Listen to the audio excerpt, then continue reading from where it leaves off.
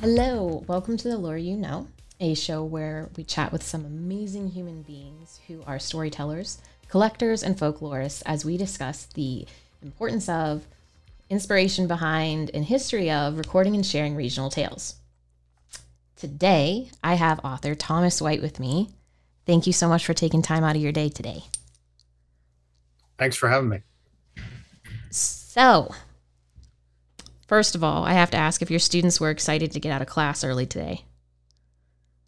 Uh, yeah, I mean, they never show much emotion either way. So, yeah, they're always glad to leave early. So, Mm-hmm, mm-hmm. So, can you explain to our audience your connection to the supernatural, the strange, the weird? yeah, my background is I'm a historian. I've trained as a historian and public historian. I'm also I've written about folklore, the intersection of folklore and history for many years, and I teach history and I also run an archives at Duquesne University in Pittsburgh. I teach at Duquesne and at La Roche University. And before that, I worked at the Heinz History Center in Pittsburgh as an archivist. So I kind of have multiple jobs. I'm a historian, folklorist, archivist. But I've always had a lifelong interest in the unusual stories of the region, well, in general, all over the place. But especially like in this region, ones I heard growing up, ones Pennsylvania has so many great legends that once I found myself working in the field of public history, I started to dive into them more and try to record and explore some of these things. Mm-hmm. So, did you grow up in the Pittsburgh area then? Yeah, I grew up just north of the city in Ross Township. Okay. But I had always heard these stories. When I was young, there were two particular stories that I always heard. One was this legend of this haunted road when I was in high school called Blue Mist Road in North Park. Its real name is Irwin Road, but it was supposedly haunted, and also the location of the Ku Klux Klan, Oh. satanic group, possibly a witches' coven, some weird hybrid monsters, and pretty much everything other urban legend you could throw onto a road was on Yeah. Blue Mist Road. And then the other was the kind of the conspiracy theory or kind of local legend of the lost bomber of the Monongahela, which was a plane that disappeared in the Monongahela River in 1956. It really did crash and was never seen again. And there's all this speculation and all these stories about it and what was on it and was it secretly removed, and there's a whole kind of little local legend industry around that one because Right. it's a big story in Pittsburgh. Yeah. Yeah. Did you go explore that road with friends and such? Oh, I've been to Blue Mist Road over 100 times. Yeah, I've written about it. I've explored it. I've interviewed literally hundreds of people now about their experiences there. It's probably the legend I know the best of all the legends in Pennsylvania. Mm-hmm. Of all the urban legends that are tied to it, which ones seem to be more truthful, I guess, than others? It's interesting because I like it because this road has layers of legends, right? And it kind of Mm-hmm. represents how for me, it's always the best example of how folklore can work. Um, and also then weird things can still happen even when everything's explained too. So the legend first started in, as far as the earliest I can find is around the early 70s. Now I should back up and explain. So Blue Mist Road, aka Irwin Road, its real name, is about 3.5 miles long. Most of the road is closed now and is owned by the Allegheny Land Trust, which it's right up against North Park, north of Pittsburgh, which is a huge park. And most of the road is closed. And so it's like an abandoned road, essentially. Now, Mm. the first part of it's still maintained by the county. And then the very last, like half mile, is connects to a neighborhood. And there's actually some really nice houses. And, but most of the road is abandoned. And it gets the name Blue Mist Road actually because it really does look like there's blue mist because there's a stream that runs next to it called Irwin Run.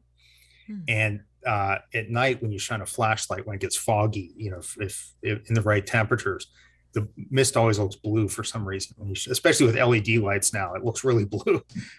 So that's kind of how it got its name. But weirdly, there's no actual legends about the mist really, or if they Right. are, they're tangential. But the road, so as far as the early 70s, there were two legends. There was a legend that a family had been driving down there when it was open. It was closed sometimes in the early 80s or late 70s, early 80s. But there was this legend that this family was driving down one night, and either a drunk driver or a deer came across the road. And the road's very narrow. And Mm. they went off the road and they swerved and they hit a tree, and they were all killed. And if you went back, and now you'll recognize this part, if you went back to that spot later, where if you could drive your car back when you could drive there, Mhm. find that spot, you put the car in neutral, their ghost will Oh, push your car uphill yeah. away from the scene of the accident. Yeah. Now, at the far end of the road, after you get up, it connects to Route 910. Across Route 910 is a cemetery. And in that cemetery were these two tombstones that lean toward each other. And the rumor always was, or the story was, that at midnight on certain nights under a full moon mainly, but there's always variations, of course. Under Sure. full moon, the stones will lean together and touch right at midnight, and supposedly a husband and wife, right? So those legends Aw. seem pretty harmless legends. You know what I mean? I mean, tragic, but Yeah. harmless. And so over time, what happened is that the by the mid 70s, the legends took a darker turn, right? And this was when you started hearing legends of the Ku Klux Klan meeting out on the road and hanging people at a hanging tree. And the hanging tree was Ah. sort of supernatural. And you could tell the hanging tree because it would bleed when the moon was full, right? And that road had Oh. dozens of trees hanging over it. You know what I mean? Yeah. So there were all these speculated hanging trees. And even in the graveyard, there was this big tree that looked like a southern cypress. It wasn't a cypress, but it had that. If you've ever seen pictures of, and this is kind of a dark subject, but of lynchings in the South, they're often on those, those trees with the Yeah. big, thick trees, the low branches. It looked like one of those, Mm. even though it wasn't one of those types of trees. But you could see easily there was probably 24 trees that looked like you could, they had branches over you could hang someone from. And the rumor was that one of these trees was the place that would hang people. And so if you found that tree, it might be bleeding if it's a full moon, or you might see someone under it. And here's the ghost of the victim, right? And they disappear. Right. But then if you linger around, you will be the victim. It didn't matter if you were white or black or any kind of, if they caught you there, you were the next victim. And of course, there's the classic story that the car pulled up the road there. And one night, this couple, back when you could drive on the road, this couple had their car break down on the road, and the husband got out and walked. He couldn't fix it, so he said, "Stay in the car. I'm going to go get help." And he walks off. Oh. And a long, 20 minutes go by, then half an hour goes by, and then an hour goes by, and the woman's getting scared. She hears the scraping on the roof of the Oh car. no. Yeah. Yeah. She finally works up the courage to get out and hear the car stalled under the hanging tree, and it was her husband hanging from the tree. It was like the tips of his feet scraping the top of the car, and she, of course, ran off into the darkness, never to be heard from again. Which makes you wonder who told the story, but you're not supposed to ask. Right, that. exactly. Yeah. But so those kind of legends circulate. Then by the late 80s, mid to late 80s, you heard all the stories about satanic cults on the road, and this is like what I heard in high school, from the late 80s into the early 90s. That there were satanic cults meeting, especially at this place called the Witch House. There were these ruins of a structure, actually several structures, and there was it looked like an old stone well, and that's supposedly where they would sacrifice victims and throw them in. But even though it wasn't that deep, but there was a big structure that was in ruins, and that's where supposedly the cult would meet. People claim to see them up there performing ceremonies, sacrificing people, always from another school district. Never from ours. That was before the internet, so you couldn't check. And the idea was that that they were up there, but they were also summoning things, right? So people would claim to see bipedal hoof prints on the road, and demons and the devil himself or whatever. Plus they might kill you. Plus there's ghosts of their victims. So as you can see, it's starting to sound a lot like an evil timeshare at this point, with these layers of ghosts. And then by the 90s, the story about the tombstone changed, that they weren't touching under a full moon, that as you got closer and closer to the year 2000, the stones got closer and closer together, and when they finally touched, the world would end.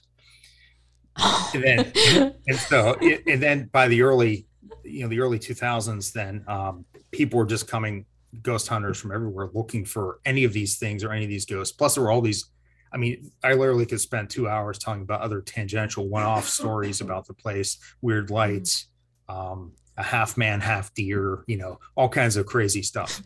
So they're just these layers of legends that piled on. But the interesting thing was why I like it is because when you go back and research, a friend of mine, John Shalkowski, found the original car accident. We were always wondering if there was a real car accident that inspired it. And here there was, and it happened in 1973, right where the road meets Babcock Boulevard at the one end. And this woman and her children were in the car. Now, she was killed, they survived. But we think that's when the legend started. And what happened is, what people don't realize is nearby in North Park, there's a Gravity Hill. Okay. Which is a separate legend. It's like a little gravity hill at Coomer and McKinney Roads where, it looks like you're rolling uphill. And this one's an optical illusion where it looks like you're rolling uphill. And before the internet, though, when everything was word of mouth, that road is Coomer and McKinney isn't creepy at all. It's just like a road. Right. But we think that the idea of that road got transferred onto the car accident story at that site when people were just telling the story. And somehow the Gravity Hill legend about rolling uphill and having the ghost push you got moved to Blue Mist Road. The Klan stuff's interesting because I've researched dozens and dozens of legends around Western Pennsylvania. And right in the mid-'70s, a whole bunch of sites supposedly have Klan activity. And I think they're all in the outer suburbs around urban areas. And I think it has something to do with the kind of the movement of, even though the civil rights movement, primarily we think of the 50s and 60s, but a lot of the fallout and the reaction to that spread to the outer suburbs by the 70s.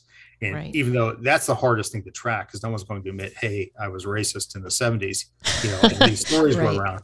But you have these, these legends that kind of spread out. And there's some kind of reaction to it. And I could go more into that detail, but it happens on a lot of sites simultaneously, right? So you have these different layers. And this could be more complicated than that as well. But then by the 80s, of course, I think a lot of people are familiar with the Satanic Panic in the 80s when there were Satanists supposedly everywhere, Yes. And so you had this whole thing evolve. So the road kind of reflects this. And of course, the tombstones, as you approach the year 2000, Y2K, the end of the world, all that stuff. And there have been people found dead there. In fact, there was a guy who the police chased here that was shooting at people. They found a hunter dead up against a tree one time. And every time I take my class there, I take my folklore class there and we walk the road. I try to time it so the sun goes down at the furthest part. So they have to walk all the way back in the dark just to scare them. But almost every time something weird happens, like this one time down in the valley near the creek, we heard this splashing sound at the most remote part of the road. Like there shouldn't have been anyone around, no houses for like 2 miles. And we hear this noise and we shine the flashlight down. There's a dog going back and forth like a broken record through the creek, just out one side, back the other, back, just back and forth. And then we see feet. We bring the flashlights up and there's this couple. It looks like a modern version of the American Gothic painting, standing there completely stone-faced. I don't know how they got down there. I couldn't have got down there without being covered in mud. Right. And as the flashlight hits the man's face, he just says, "Can you please turn out the light?"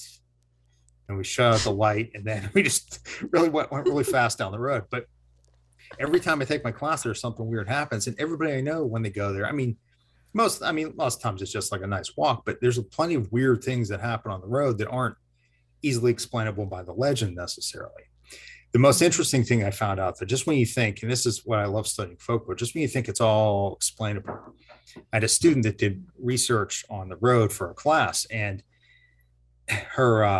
she was related to a cop in the area that used to patrol that road in the 80s. And she was just joking with him, telling him about the car story. Yeah. And he said, "No, that's not how it happened. She was fine. We found her in the car. We didn't find him till the next day hanging in the woods." And here they found this guy hanging from a tree in the woods. But he said the weird thing was it was never reported because they didn't report suicides. But he didn't really think it was a suicide because the guy didn't leave the car with a rope. And the car really did break down. Like it wasn't like a planned breakdown or something.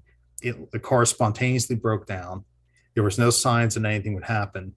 That he was unstable. He did not leave the car with a rope. And they found him hanging deep in the woods along the road the next day. And so there's always like some twist, you know what I mean? Always some creepy thing that happens.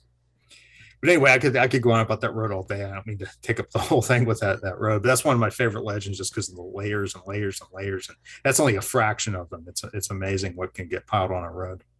Yeah, I like that it gets recycled for everything that comes up. Like I can imagine more things. It'll just evolve over the years for whatever fits what's happening in society at the time. Yeah, in many ways, it's just like a road's just like a blank slate. So you can impose whatever legend you want on it. It seems, yeah.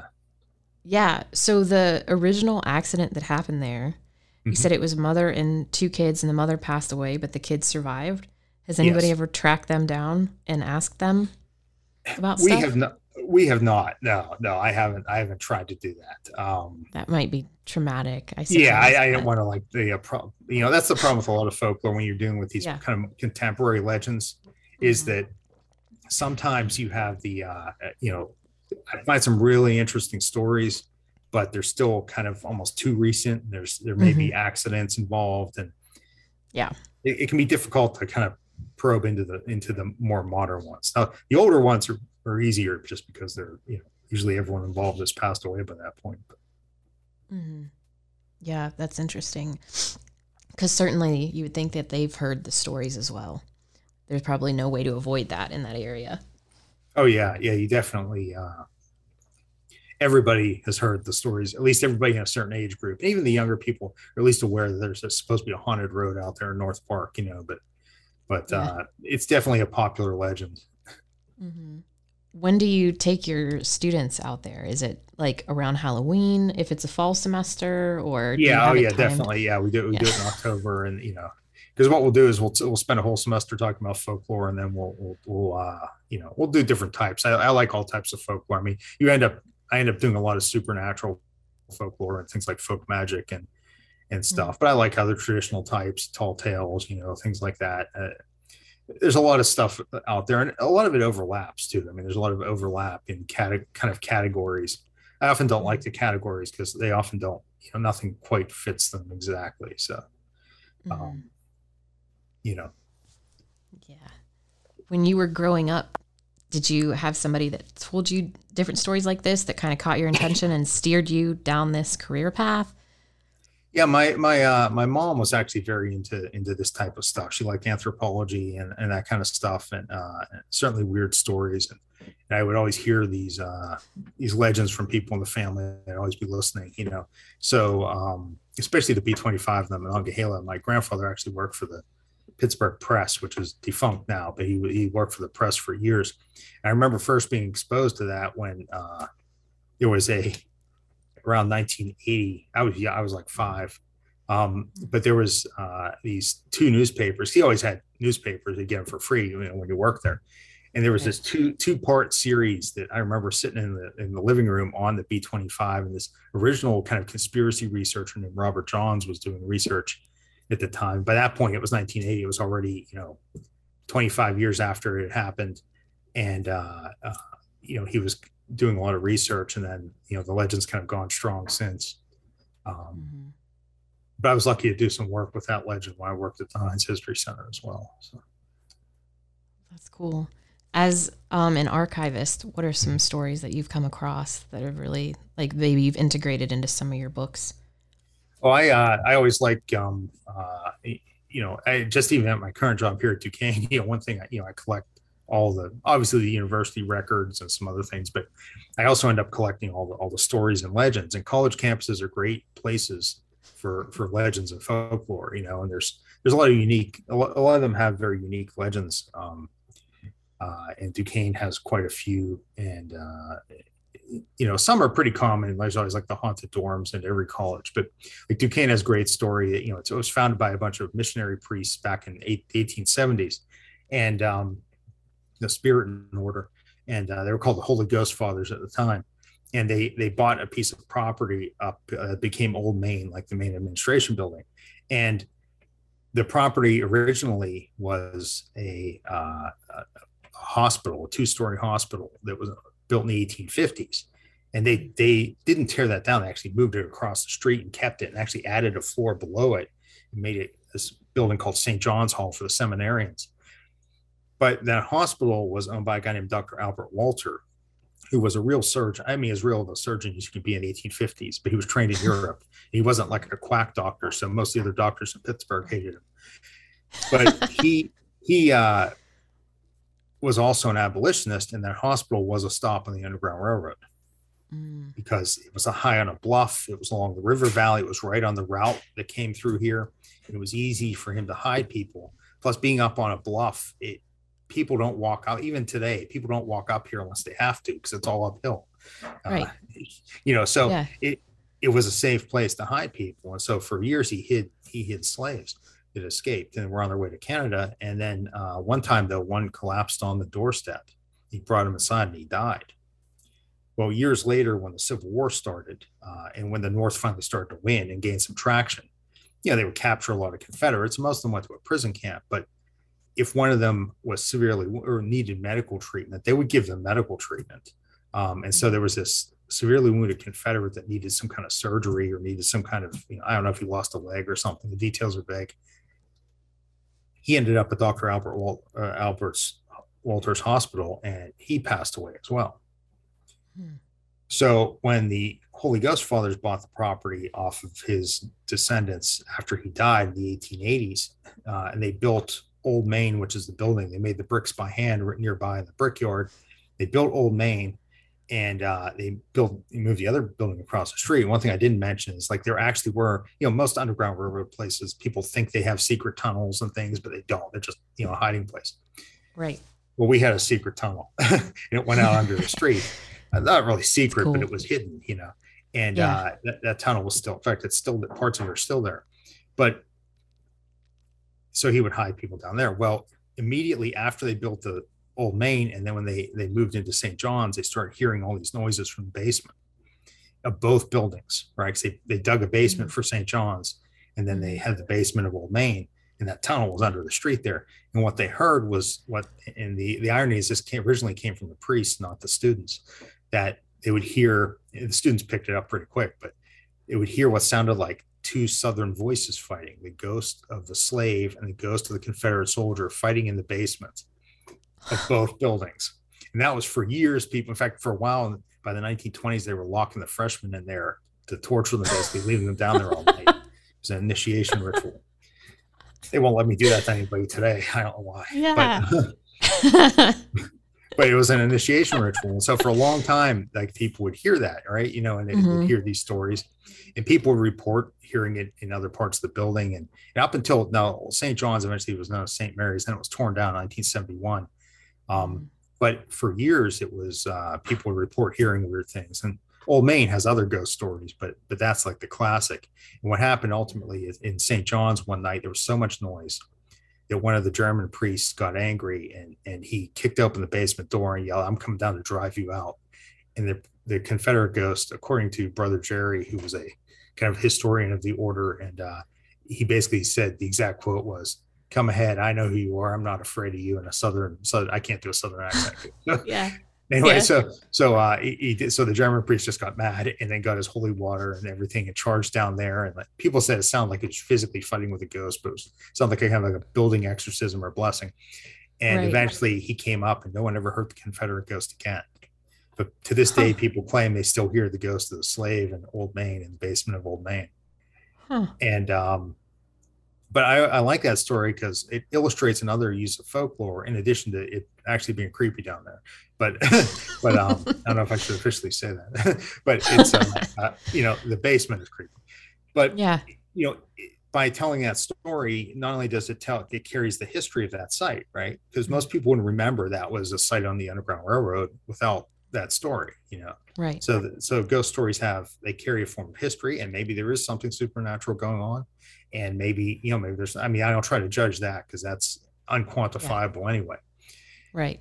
So, there's, and one thing I always tell people with folklore is there's multiple layers of things going on, and so they don't have to be mutually exclusive. So you can have a real supernatural experience or what's perceived as one. You can have history and cultural information being exchanged, and that could be different depending on who the audience is. It's kind of like that. I don't know who the artist was one time that and I don't know the quote, but I'm paraphrasing, but basically said that you need the viewer to create to complete the artwork, because Mm, they're the one that interprets it in their own way, and that's how folklore works. Is you can everyone brings a different interpretation depending on what situation they're in and what they're bringing to the table.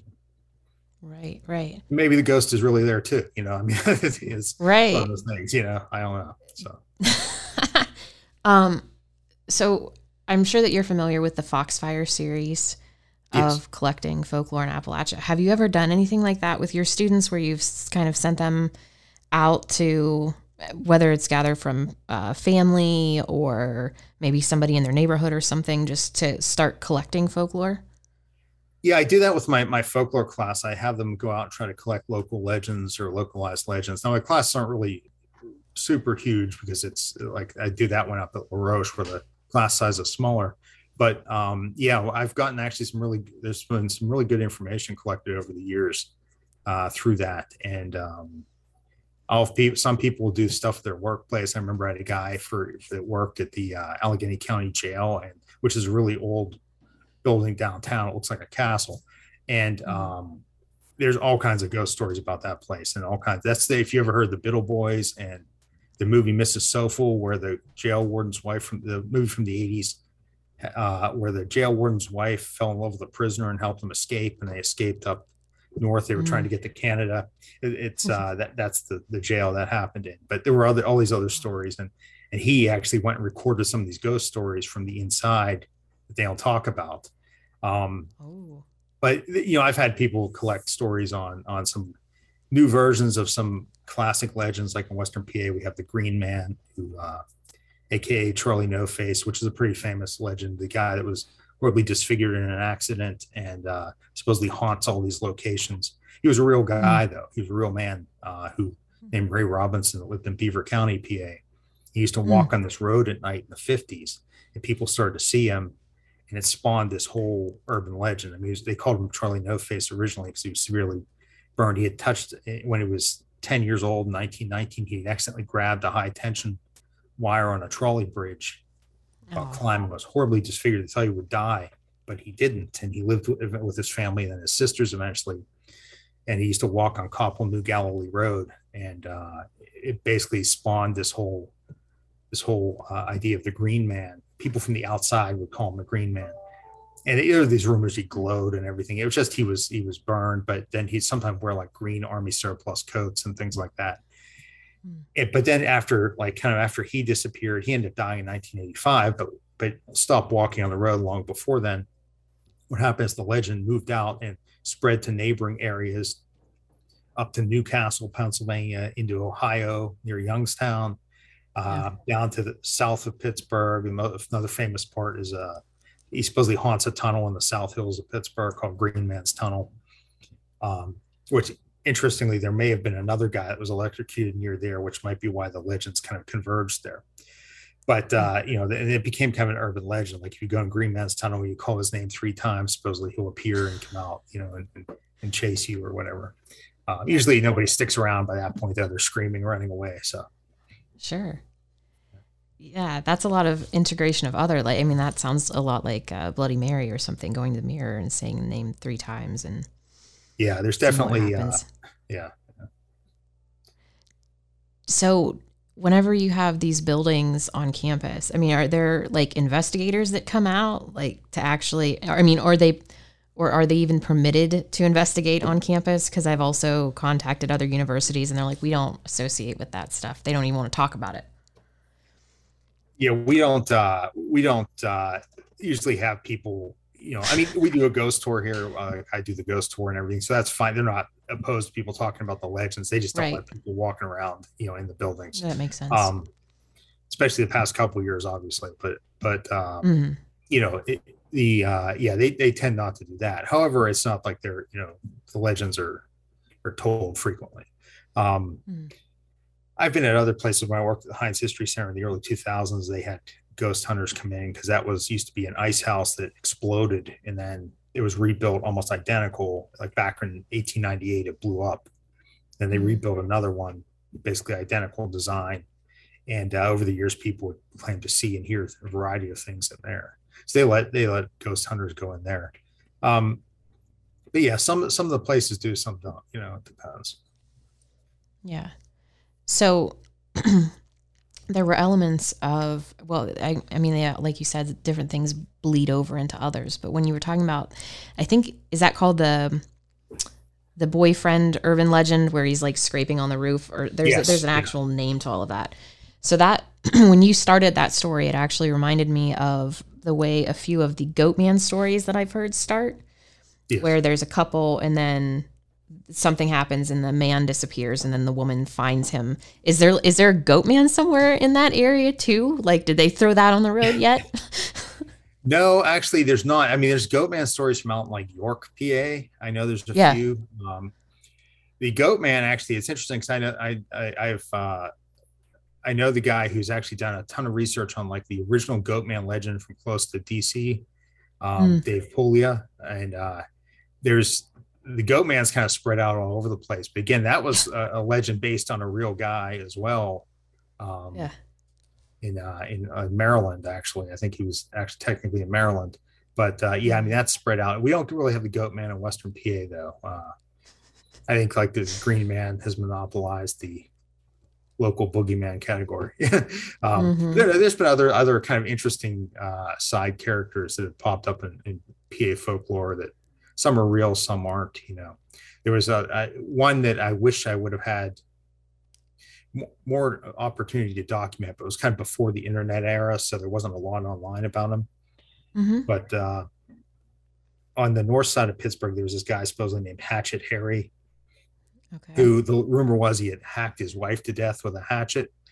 And but like they let him, obviously there's got to be something to it because they let him still walk around, right? And so no one wanted to go near Hatchet Harry in case he killed you, right? But there were all kinds of variations that I've heard over the years. This guy used to carry a hatchet around, or everything. Supposedly there was a real guy. I don't know what the story was. He was harmless. It was blown way out of proportion. I've heard some people say that that was a popular legend, like in the 1950s and 60s.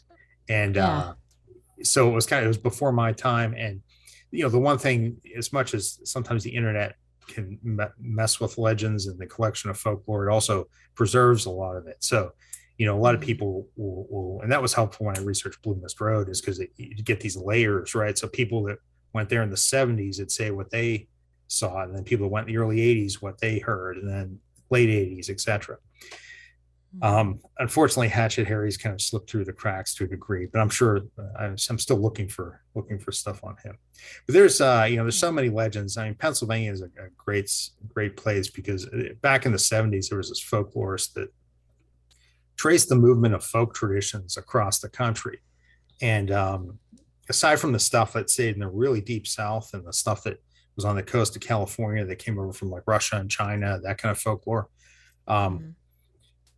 The most of the folklore that came into the U.S. came in through the eastern ports, and it all actually funneled into Pennsylvania, across Pennsylvania, came to a point in Pittsburgh, which was the original gateway of the West before St. Louis, and then funneled actually down to St. Louis and kind of spread back out across the country.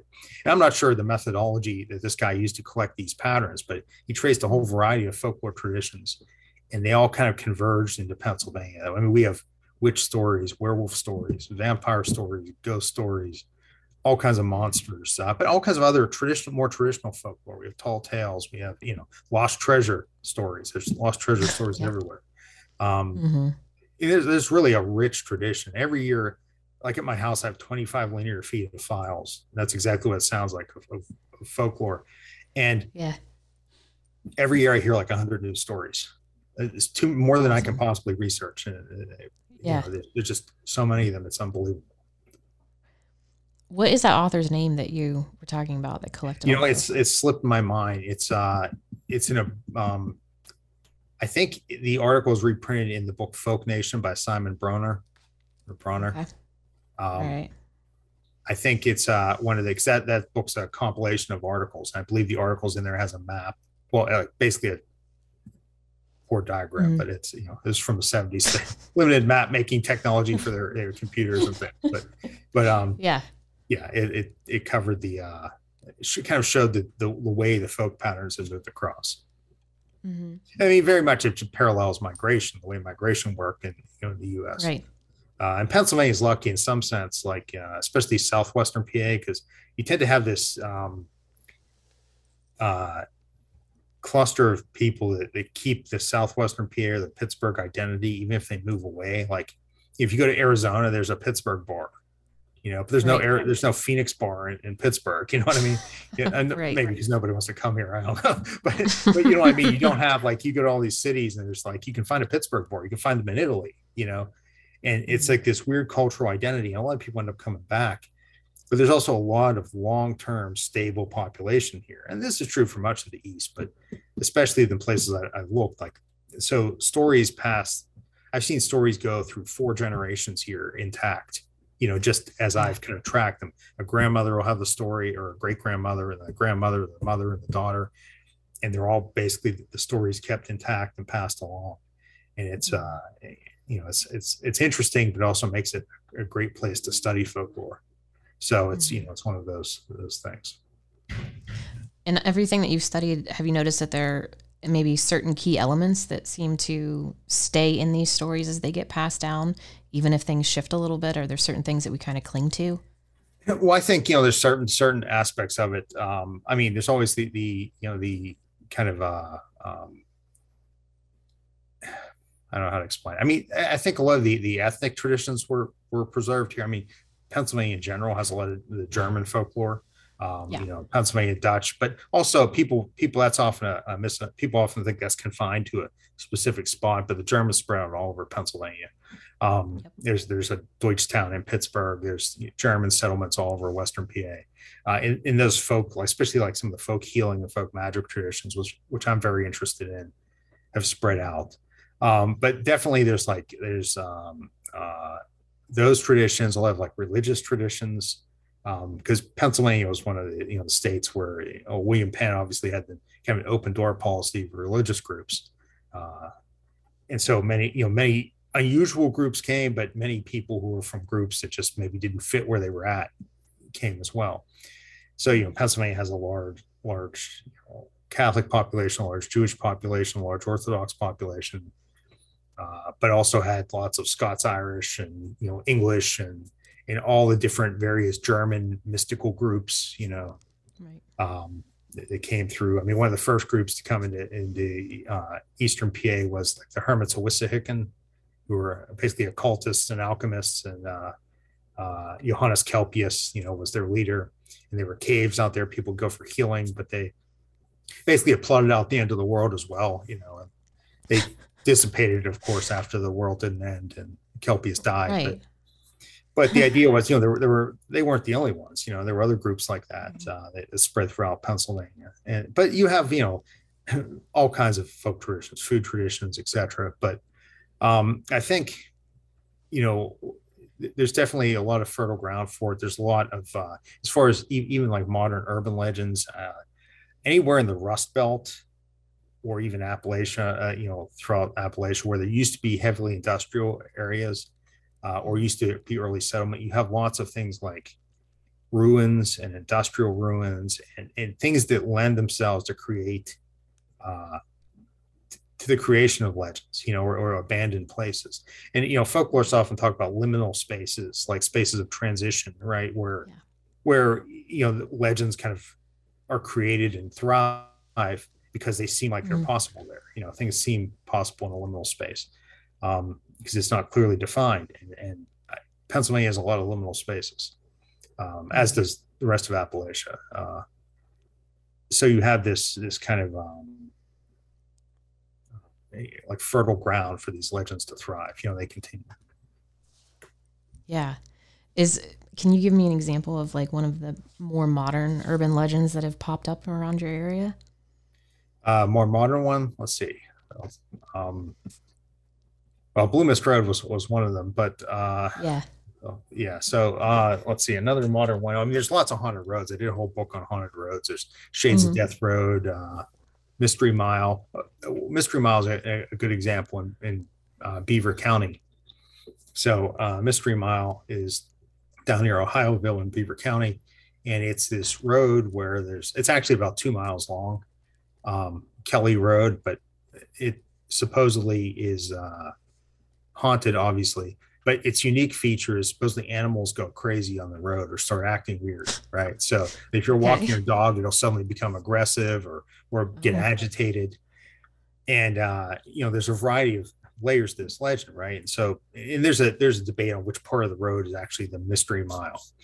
At Yes. least in the modern urban legend, it's Kelly Road. And at the end, of course, there's a cemetery, and it's across the river from the nuclear power plant in Shippingport. So some people claim Mm. that it was. Oh, there's all these legends that there's one was an Indian curse. There used to be a lot of Native American settlements up and down the Ohio River. Satanic cult cursed the land that popped up in the 80s. The nuclear power plants causing the animals to act funny. There's also high tension lines. Back in the 80s, there was that kind of high tension line panic that was put forth as a possible reason for the animals going berserk. The high tension power lines. Other people claim because the ghosts that haunt there, because there was a carriage accident where the carriage went off the road, people were killed, and you can sometimes hear them screaming or hear the crash of the carriage, which is Wow. actually related to another road right down the river where there may have actually been a carriage crash that probably transferred. But then people claim they see these ghostly children in the woods. But a lot of it's tied that you can see the development of that, just like the Blue Mist Road, the occult stuff in the 80s, but the community memory of the Native Americans in the area as well. Even the road that's parallel to it that has similar legends is Mudlick Hollow Road. In Mudlick Hollow, the guy who supposedly this guy named Patrick Mulvannon, his wife. I usually talk about these two roads together because they share legend pieces, and they're not that far apart. Mudlick Hollow is in Vanport, and Mudlick Hollow Road has these. Well, the story is that this guy named Patrick Mulvannon was there.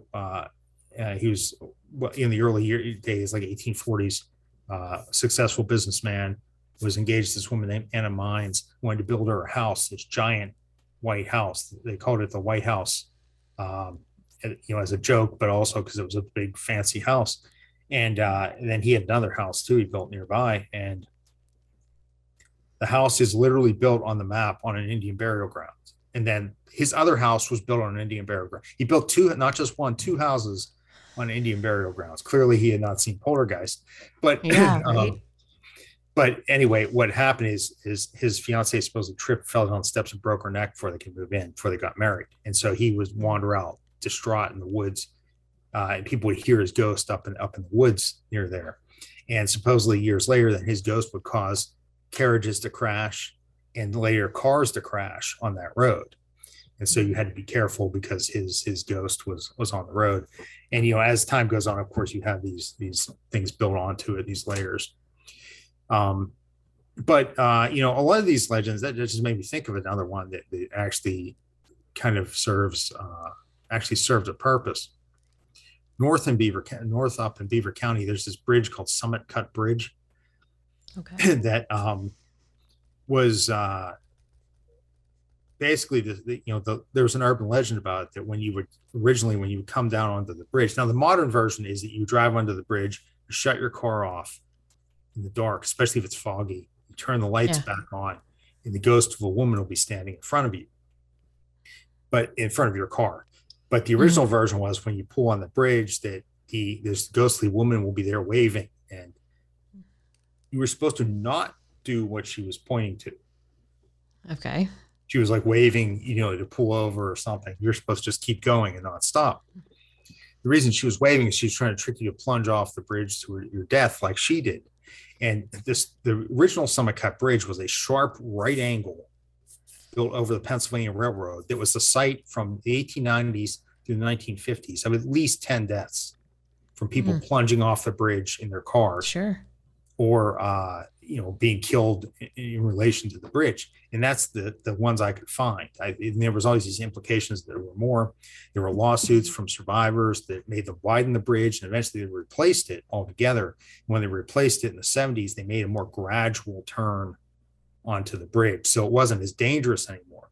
And what I learned is when I interviewed people about it, the people who heard the story in the 50s, 60s, and 70s were usually often told by parents or older siblings or whatever. You just hear it in the community. But the story was really a warning, because if you were looking for the ghost, it would slow down when you got to the bridge. So if Right. you're slowing down to look for the ghost, you're not going to go flying around the bend Right. and lose control. Unfortunately, the modern version is now the opposite of that. They're telling people to stop in the fog on a bridge and shut your lights Right. off. You know, Right. So it's you kind of can't be flipped, but seen by other cars. yeah, it's more of the traditional, kind of ritual legend trip type thing where, you turn the headlights off and on, or sometimes you have to put the keys to the car out in the hood so you can't escape quickly, that version. But you see that in a lot of things. I'm sure you're probably familiar with like Crybaby Bridge stories and things like that in Ohio. Yeah. There's one or two Yeah. of those in PA as well. Um, Yeah. but there's always this ritual you have to perform to invoke the supernatural response. Yeah. That's awesome. So at the end of every episode, I always ask my guests to tell me a story. And you've been telling me stories, but the first book of yours that I got deals with a witch. Yes. Can you tell us a story about the witch? Sure. I have two books on witchcraft, and it's actually my favorite subject about Pennsylvania, because it's about this traditional folk magic and everything. But in Western PA, there was this really famous witch, and her name was Moll Derry. And over the years, there's been a lot of stuff ascribed to her, which my last book was just about her. It was called The Witch of the Monongahela. And but Moll Derry is always one of these interesting characters, because even though she's a witch per se and labeled a witch, she's more of almost like an anti-hero in the stories, where she, even though she's using supernatural abilities, she actually kind of uses them against bad people. And one of the simple story, I mean, there's long convoluted stories, but one of the simple stories that kind of represents that is that in 1795, supposedly she lived in Haydenton in Fayette County, Pennsylvania, and south of Uniontown. And she there's two versions. She was either in the marketplace or she was out picking berries, and there were a whole bunch of people picking berries. And these three men came over and they started making fun of her. She was known as a fortune teller, right? In fact, her other name was the fortune teller of the Revolution. See, Mary Derry had been, her husband was a Hessian soldier who switched sides in the Revolution. And eventually they came to Fayette County after the Revolution was over. And they were actually both practitioners of folk magic. She told fortunes and would make whiskey. She'd read like tea leaves and coffee grounds, but also could do other things, supposedly. Her husband used folk magic to help him hunting. He was a professional hunter. But people would go to see her to have their fortune told, or how to find lost animals or lost treasure, or whatever was missing. And so she had a reputation already by the 1790s.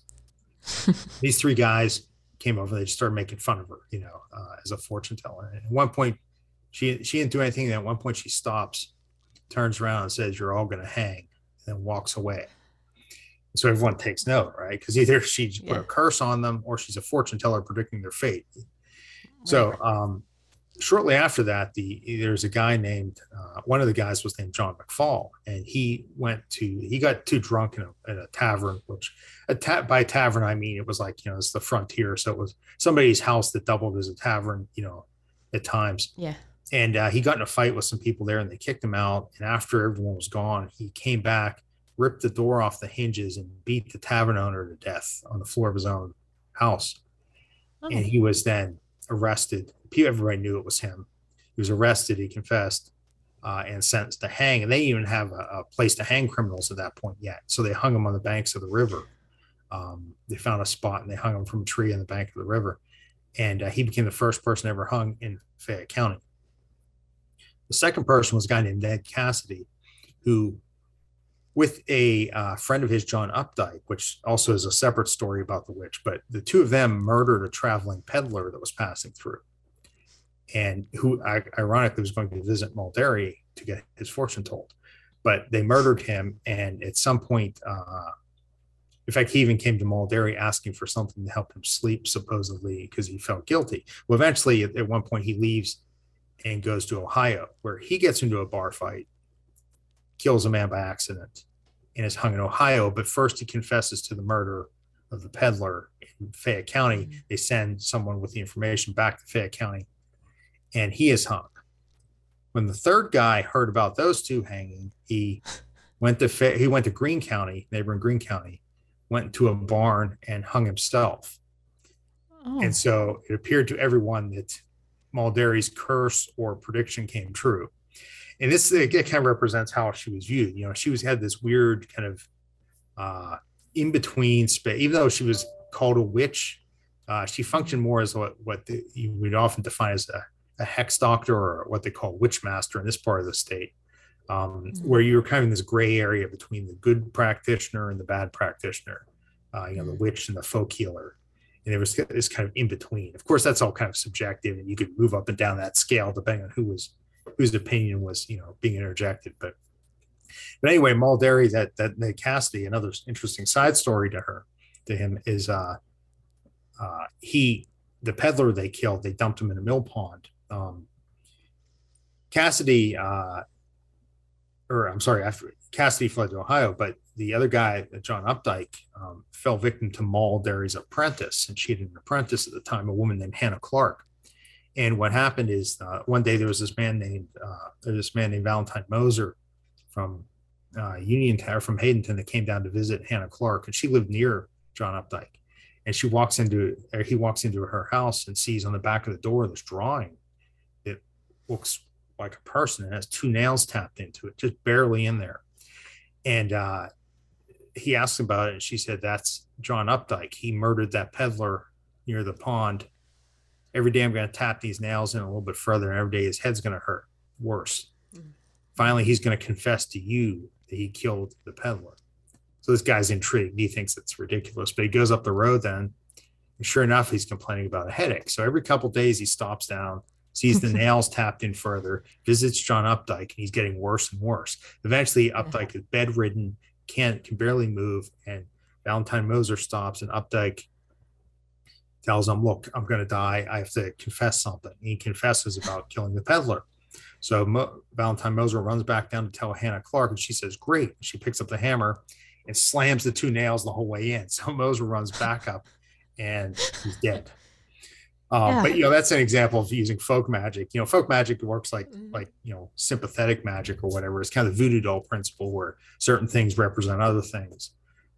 So that was basically the door. If you think of the door as a giant voodoo doll in that sense, that's what the drawing on the door became. Of course, that's how you'd also kill a witch too. If you were hexed, there were like witch hunters in Pennsylvania that if you thought you were hexed, they would light a candle, put a piece of paper on like a wooden door or a wall. You'd stand between the candle and the paper that trace your outline, then have you move away, and they'd shoot your outline with a silver bullet.